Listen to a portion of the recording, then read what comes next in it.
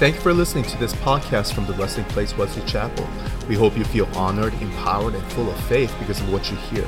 And we would love to see you at our gathering soon. For more resources like this, head to trpfamily.org. I don't know about you, but there are some testimonies that I remember when somebody have told stories that changed me, literally changed me instantly, changed the way I thought, changed the way I behaved, changed me forever.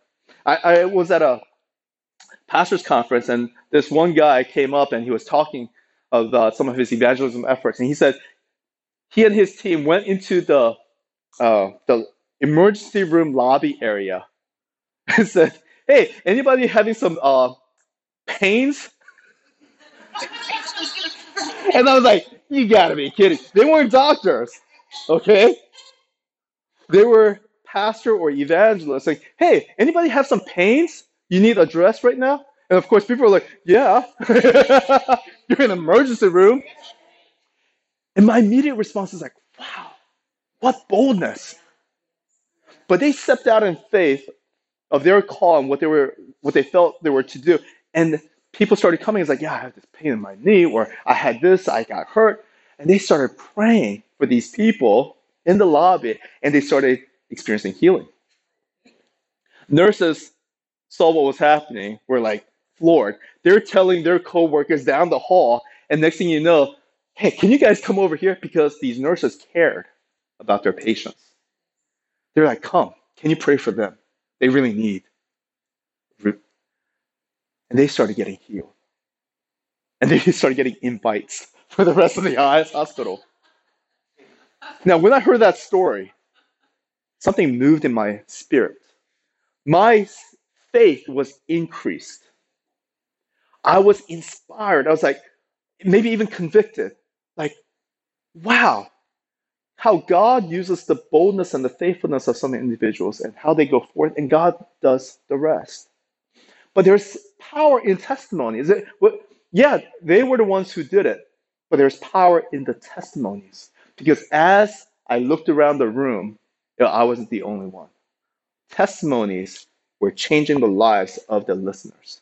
And I saw the testimony of the speakers. They were being more empowered as they were even sharing the testimonies. And I argue that there is power in the words of testimonies, not only for the speakers, but the listeners. It's all across. Why? There is power in the Holy Spirit. The God who called us to share our testimony, who called us and empowered us, is the one who speaks through us of the listeners and moves in the hearts. The testimonies are the vessel and the conduit for which God uses to bring about His glory. So there's power in testimonies. This morning, I want us to just look at a few scriptures. But to know what you know is that there is a call and power to share our testimonies. And it's not just for the leaders, it's all. And I want you guys to know that. Just because you're young in faith or new, or you're in position or not, the call of the testimonies and the early church and the precedent was not just about the 12 apostles and the leaders and the disciples. It was all. And you have to believe that. Revelations 12:11 in the New King James Version, it says, "And they overcame him by the blood of the Lamb and by the word of their testimony, and they did not love their lives to the death." A little backdrop on that pericope or chapter 12. If you read Book of Revelations and chapter 12, it describes the woman and the dragon, right? Now, I'm not going to go deep, but the dragon was a serpent, the devil himself. He was thrown down to the earth to lead people astray. Revelations 12:9, "The great dragon was hurled down, that ancient serpent called the devil or Satan, who leads the whole world astray." So in the context of that pericope was that the great dragon, the devil, is thrown to the earth, and he is leading the whole world astray. In the following verse, says, and they overcame him. Who's him? The devil. By the blood of the Lamb and the word of their testimony. Let's consider that. They overcame the devil with the blood of Jesus, blood of the Lamb. And to say that is the blood represents his death on the cross. Means Jesus paid the sins of the whole world. And by the word of their testimony, who's their testimony? Who's they? They were the ones who believed in the blood of the Lamb. They're the Christians. Anyone who believed in the blood of the Lamb are the ones who said, that is the Lamb of God, that is Jesus Christ. He died for me, and I have been redeemed. They who believed, Christians, overcame the devil by the word of their testimonies. You guys with me so far in the context of what is being shared? The word of their testimony, word for testimony there in the original Greek is martyreo, which means testimony or also witness. Said another way, that word describes a person who is on a legal stand and says, I swear to tell the truth, nothing but the truth, I swear to God. Right? That's the word. To testify, bear witness, testimony. That's where that word comes from. In our country, compared to different countries, there is something called the Fifth Amendment or Miranda rights that allows us to hold to silence. I have the right to remain silent. And so that one does not self-incriminate in their testimony. But to give our testimony is a privilege. Anyone who desires to bring truth, not worried about self-incriminations, but desire truth to shed light, to bring justice and righteousness to happen, to right things to happen, will bear testimony. Last year, I can't believe this, maybe it's in 2 years. Last year, our kids had something in St. Augustine. Yeah, all right. And so we had a nice trip to St. Augustine. We were on our way back. I-4, maybe around Sanford area. And as we were driving, and I-4, you're going 80 miles per hour or whatever, and I'm on the left lane going, and all of a sudden the car in front braked really hard, started swerving right in front of me. I hear pow, and I thought a rock hit my windshield, and my family was asleep, and they wake up, what's going on? And they see the erratic behavior of this car, and I'm braking really hard. Next thing I know, I see the guy on the passenger side waving his hand, and in his hand was a gun. And I'm like, as soon as I realize, I braked even harder because I'm trying to get out of it. Like, if I'm in back behind him, he won't be able to shoot. But he's like waving. I'm going, what the heck was happening here? He took off. Calling 911, I'm adrenaline pumped. I get off exit, and I realize it wasn't a rock, but a bullet that hit my car, hit the rear view mirror hardware, bounced, and the bullet stray was on my dashboard with a broken glass. Called the police, told them what happened. As soon as I pulled over, there was a police right there. That was amazing. So I parked right next to him, and he was like in one of the little side roads. Told him he's calling the radio, and I was on the 911 call, doing all of that, and I'm testifying what I had seen, heard, giving evidence, the bullet fragment, and my dash cam picture that had captured it all. And the prosecutor took my testimony and the evidence I presented to use to bring justice, to bring prosecution. They caught those guys. They flew in there. Anyways, I say all that. Anybody who desires for a right thing to happen will testify. Anybody who desires to bring truth to happen will testify. It is our responsibility for safety of my family and the community and everyone else. It's only the selfish who say, I'm afraid to be self-incriminating, who desires to remain quiet. But testimony has the power to bring truth in darkened situation. Testimonies have authority and power. And this is why God called his people to testify, to share our testimonies, because there is power when we give our testimonies. Not only for the listeners, but even for ourselves. What's so special about testimony, or my testimony, that gives us power? And I mentioned testimonies have a power to transform the speaker and the listener. Because the testimonies come from the Holy Spirit.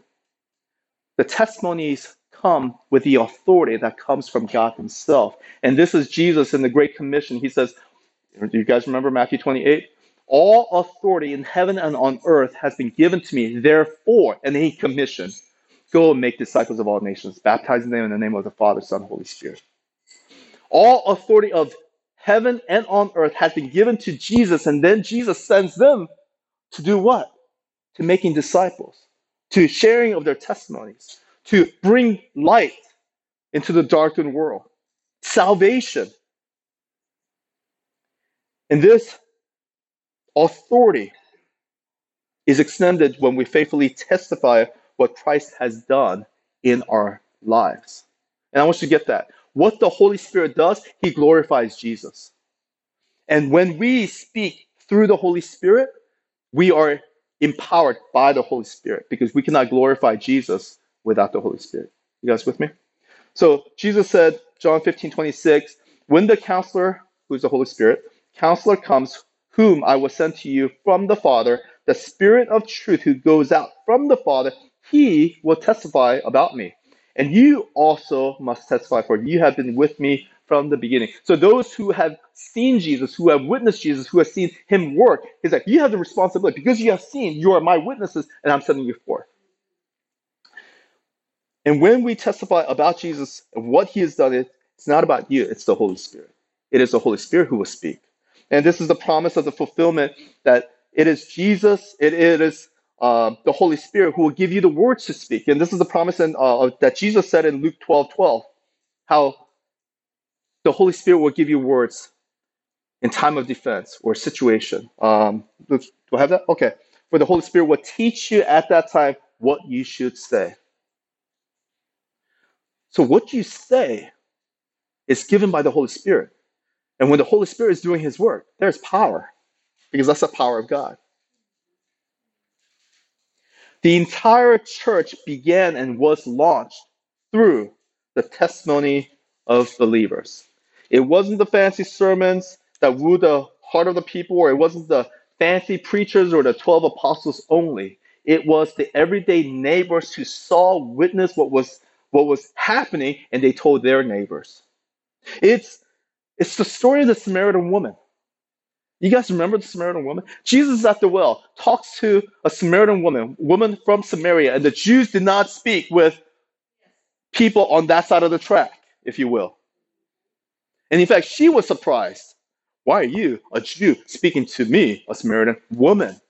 Culturally, there was so much going on here. But what happened? When Jesus spoke to the woman, she went and testified to others. You got to meet that guy who told me everything about my life. You just have to meet him.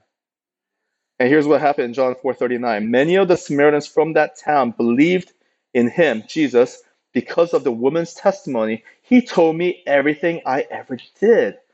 So when the Samaritans came to him, they urged him to stay with them, and they stayed. And he stayed 2 days, and because of his words and many more became believers. The early church in Samaria was launched by that one woman and her testimony. You got to meet this guy. No fancy preachers. No special service. A simple, rejected woman of the street, if you will, who gave her testimony, and the entire city was changed through the testimony. Testimonies are powerful, but the powerful sermons have 4 components that should be in all of your testimonies. 4 components. 1, your worst. 2, God's best. 3, the culmination for the ask. And then we're going to leave that up for the rest of the sermon. Okay? These 4 components, your worst before Christ, your God's best when you recognize that God had something better for you. The culmination, your transformation process, the ask, the invitation. Let's start with your worst. Before Jesus, you were at your worst. You couldn't be your worst without Jesus. Yeah. Our Lord desires the best and leads you to the best. Before him is, if we confess, was our worst. We don't want to give a testimony that glorifies our past. Oh, back in the day, I used to party it up and all that stuff. We don't want to glorify that sinful life. But what happens when we talk about our worst in the context of testimony is that it gets the attention of our listeners. And it also builds credibility sometimes to where we have been to relate with the broken that we are speaking with. A few years back, I was at Hopi Indian Reserve in Arizona. Hopi Indians. Very desolate, poor situation. And I was asked to share a word one night. And I talked about my worst. Growing up, the condition I grew up in. How after we immigrated, living in a trailer park, my father was an alcoholic. And the problem that came from that, and all the brokenness, hiding out the bottles and the fights and the conflicts. There was chaos in the house, all because really it stemmed from alcoholism. I share that. Not that I'm proud of it, but God used my worst to reveal what he can do. At the end of that message, I had people come to me because alcoholism and drug abuse was rampant in the poverty. Especially within that community. Where's Buddy? These people who came, wanted to talk to me or pray with me, bawled. Because as I was sharing, they knew that I understood their pain. They knew that I lived that life and I built credibility and I knew how to get out of it through Jesus. And when I gave them that hope, they knew that's the only way because they have tried all the other ways and failed. The worst is not to share our glory days of our brokenness, but to get the attention and to let them know. Yeah, because it's a trap for me too. God's best is your salvation story. When did you come to know that God had something better for you? At what point did you get awakened to recognizing that God had a better life? And for you to receive that, it might have been a message. It could have been your friends sharing their testimony. What was the process? And then culmination is the transformation. What did you do with that message? What did you do with that invitation? Culmination is a transformation when we went from the worst to God's best. How the decision or faith led us to the new life in Christ. After hearing the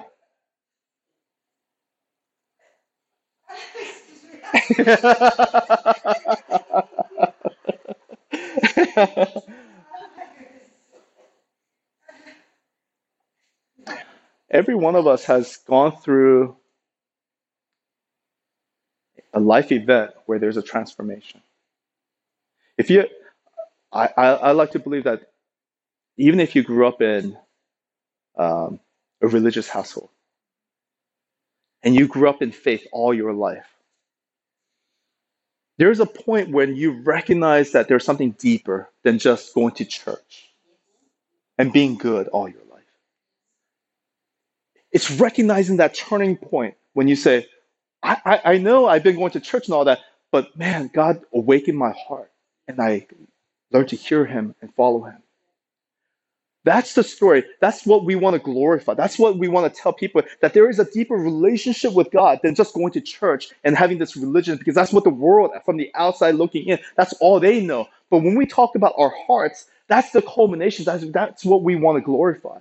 And I promise you that that's the deeper things that people don't talk too often. They see the going to the church. They see the religion. But talk about the culmination. What moved your heart that made you know that you know that you know that Jesus is God? You know, I confess that it's been a long time since I became a believer.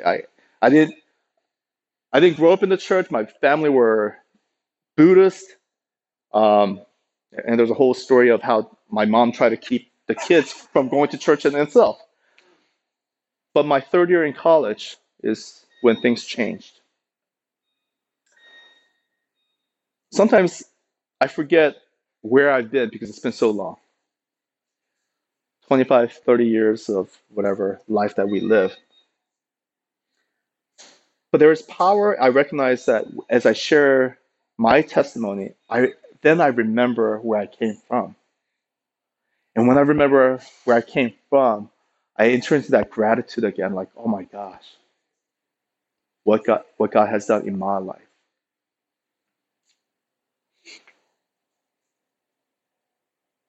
So let me tell you my story. Our family immigrated to the U.S. in '79, and that was a different era back then, right? We moved into a trailer park.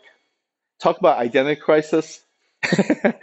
Asian little boy moving into like Southern Virginia, Hickville, with cow pastures everywhere, trailer park, and racism was rampant and very unashamed. Um, Pickup trucks with gun racks and Confederate flags. That's what I grew up with. Oh yeah, I didn't want to say it, but thank you. I grew up in that culture, and I wonder, why did we move here? This isn't better. But we knew that when we left Korea, our hope was we're moving to a better country with better opportunities. Moving to the States, it was not good.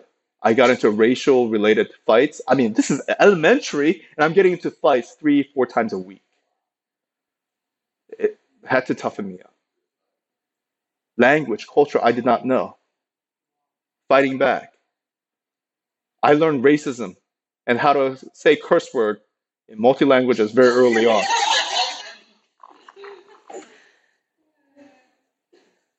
And life at home wasn't better. I shared about my father's alcoholism. My father, who was in a suit going to office every day in Korea, came to US and changed that for a 7-Eleven clerk graveyard shift.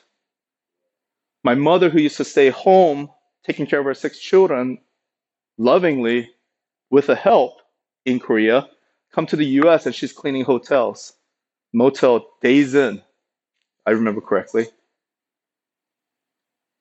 And I remember her coming home crying because how hard the life was. And I wondered, why are we here? Korea was a little bit better. And my parents fought all the time. Alcohol was them. They tried to do business and that was failing. There was nothing really good in my life. And of course, because my parents were working all the time, I was home by myself, which rebellious teen stage, if you can imagine. I got into some trouble, and my parents even had to pick me up from the authorities, and they were just so ashamed of me. They said it. It's an Asian shame culture, and they shamed me to say, can't believe you are my son who do this and bring shame to your family. Yeah, tough words. Oh, and I remember thinking, why am I living? Um, it's not worth living. I had already lost my relationship with my family. I was going through life just motionless. And so one night I had decided to commit suicide, middle of the night, so nobody would stop me or anything like that. And just before I was ready to leave, God gave me a vision of my own funeral. And my mother, she couldn't stop crying. People couldn't console her. And my immediate confusion was, why is she crying over a son that she did not love? I mean, in hindsight, 2020, I recognize now what a lie that was. But I really believed that my parents had disowned me or hated me. But that vision kept me from killing myself physically, but I had chosen to kill myself spiritually, if that makes sense. I was living physically, but in my mind, I was already dead. I had said that I am fearless. You couldn't stop me from trying new adventures or dangerous things, but I had committed suicide spiritually. I was going through life and I was dead. It wasn't until college that, as a favor for my mother, who said, you need to meet some Koreans, introduced me to a Christian group. I didn't know it was a Christian group. And I was like, okay, mom, stop nagging. I will meet the people that you want me to meet. And found out that it was a Christian group. But within the Christian community, there's always the guys that you kind of relate with. And these were my drinking former gang members, heavy drinkers in a Christian, and I met them in a Christian fellowship. And we were hanging out, we were buddying it up and drinking and whatnot. But they said, hey, there's a college retreat, collegiate, like 9 colleges in the area invited, and we need to go to this retreat. I said, what's this? What is a retreat? I didn't even know what a retreat was. And this is how my friend explained it to me. He goes, well, it's about 9 colleges, about 500-600 students, but let's say 500 students. Usually it's like 6-7 girls for 3 guys. But let's say on a bad ratio, it's 50-50, and that's still 250 girls. If only 10% are cute, that's still 25 girls that you can choose from. I didn't know what a retreat was, but that sounded pretty good.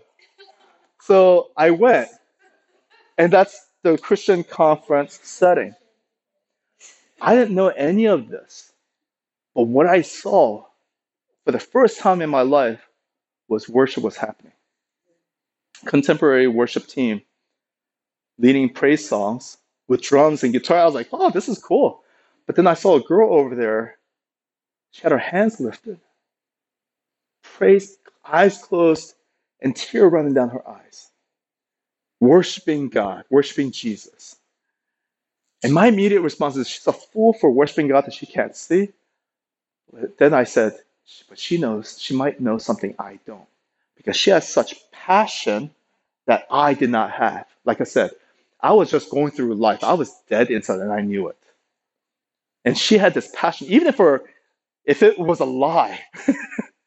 She knew something, some passion that I didn't, and I was envious of that. Later that night, revival broke out. Holy Spirit came. My buddy that I was drinking very heavily on a regular basis with, God, he was a prodigal. God woke him up. He loved the Lord growing up, walked away from the Lord and did the gang stuff and all, whatever. And God called him out that night. And then he comes up to me and goes, I'm going to pray for you. I said, okay.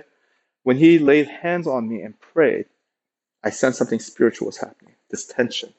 And in fact, I even saw a vision of something evil. I was like, what's going on? I said, something's happening. And so I asked him, who is this Jesus that you pray? And he shared the gospel to me. Imagine, my parents tried to force me to go to a Korean Presbyterian church that I couldn't even listen to this sermon because I didn't understand the language. And I just thought it was the most hypocritical religious thing. But then here, a friend shared his testimony. share the gospel with me in a way that I understood very simply. And when he shared that, I knew it was the truth. I didn't say sinner's prayer or repeat after me, but when he talked about Jesus and how he died for my sins so I didn't have to, I started tearing and I knew that was the truth. And I said, he's my God, he's the God. What I failed to share earlier was that growing up in the chaos, I said, God, if you exist, change my situation. Make my dad to stop drinking. Make my parents to stop fighting. That business that was such a pain that was draining us, get rid of that. And I had a list of what I considered miracles. I prayed that every day, whether I was high or drunk, before I went to bed. For 7 years, nothing happened. It was religious superstition. I couldn't go to sleep unless I prayed for those that I love, for their situations to be improved. After I got saved, that first year, the miracle started happening. My father's alcoholism. Parents stopped fighting. Business, they were able to declare bankruptcy and protect the assets and all the other things. Good stuff. And then I realized one miracle per month, they were happening. Everything I said, I asked, God, if you are there, I don't know who you are, do this and then I will believe you. And then God spoke to me and said, all those years you prayed to an unknown God, I didn't need to prove myself to you. But now that you know my name, I will bless you. When I prayed in Jesus' name, he answered me.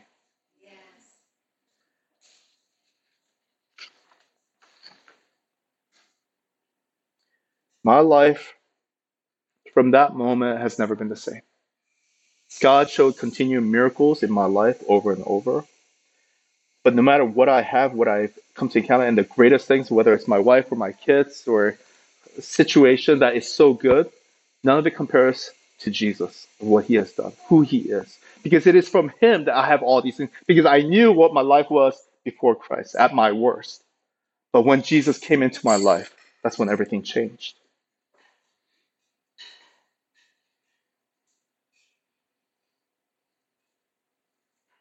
That's my story. Depending on where I share it and who I share it with, I change, adjust. But no matter the story, there's got to be the ask. And that is the invitation. The ask is not, will you pray with me? Will you repeat after me? The ask is, do you want to know Jesus? Do you want what I want? Do you want to receive the hope? It could be prayer that you lead them to, but it's the heart response of the listener to say, I believe in your story, and I want what you have. And if that's Jesus, let them ask for it. But you give them the invitation. This topic is being preached in other campuses today. And in the next 2 weeks, what we want to do is to give you the opportunity, to some of you. Obviously, we won't have time for everyone, but we may give you a call and ask, if you're willing to share your testimony. What we want to do is inspire one another to know one another as a family of God, how God has changed us, transformed us. And for the listeners, for the Holy Spirit to move through you as a vessel of the Holy Spirit, but also as a recipient to receive all that we have received. As freely as you receive, freely give. Amen? What we have received is not just for us to hoard. It's for us to give. We have received it to give away. And that is the responsibility of our testimonies. Thank you for listening to this podcast from the Resting Place Wesley Chapel. We hope you feel honored, empowered, and full of faith because of what you hear. And we would love to see you at our gathering soon. For more resources like this, head to trpfamily.org.